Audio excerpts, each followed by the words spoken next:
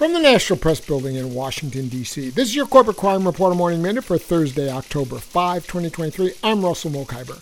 In a court filing last month, Google argued that it needed its privacy in an antitrust trial that would spotlight its dominance in online search. Once commercially sensitive information is disclosed in open court, the resulting harm to the party's competitive standing cannot be undone, Google charged. It was part of a pattern of Google's pushing to limit transparency in the federal government's first monopoly trial of the modern internet era. Before opening statements began on September 12, Google had filed 35 motions and responses in the case, nearly two-thirds of them sealed. That's according to a report from the New York Times. For the Corporate Crime Reporter, I'm Russell Mokhiber.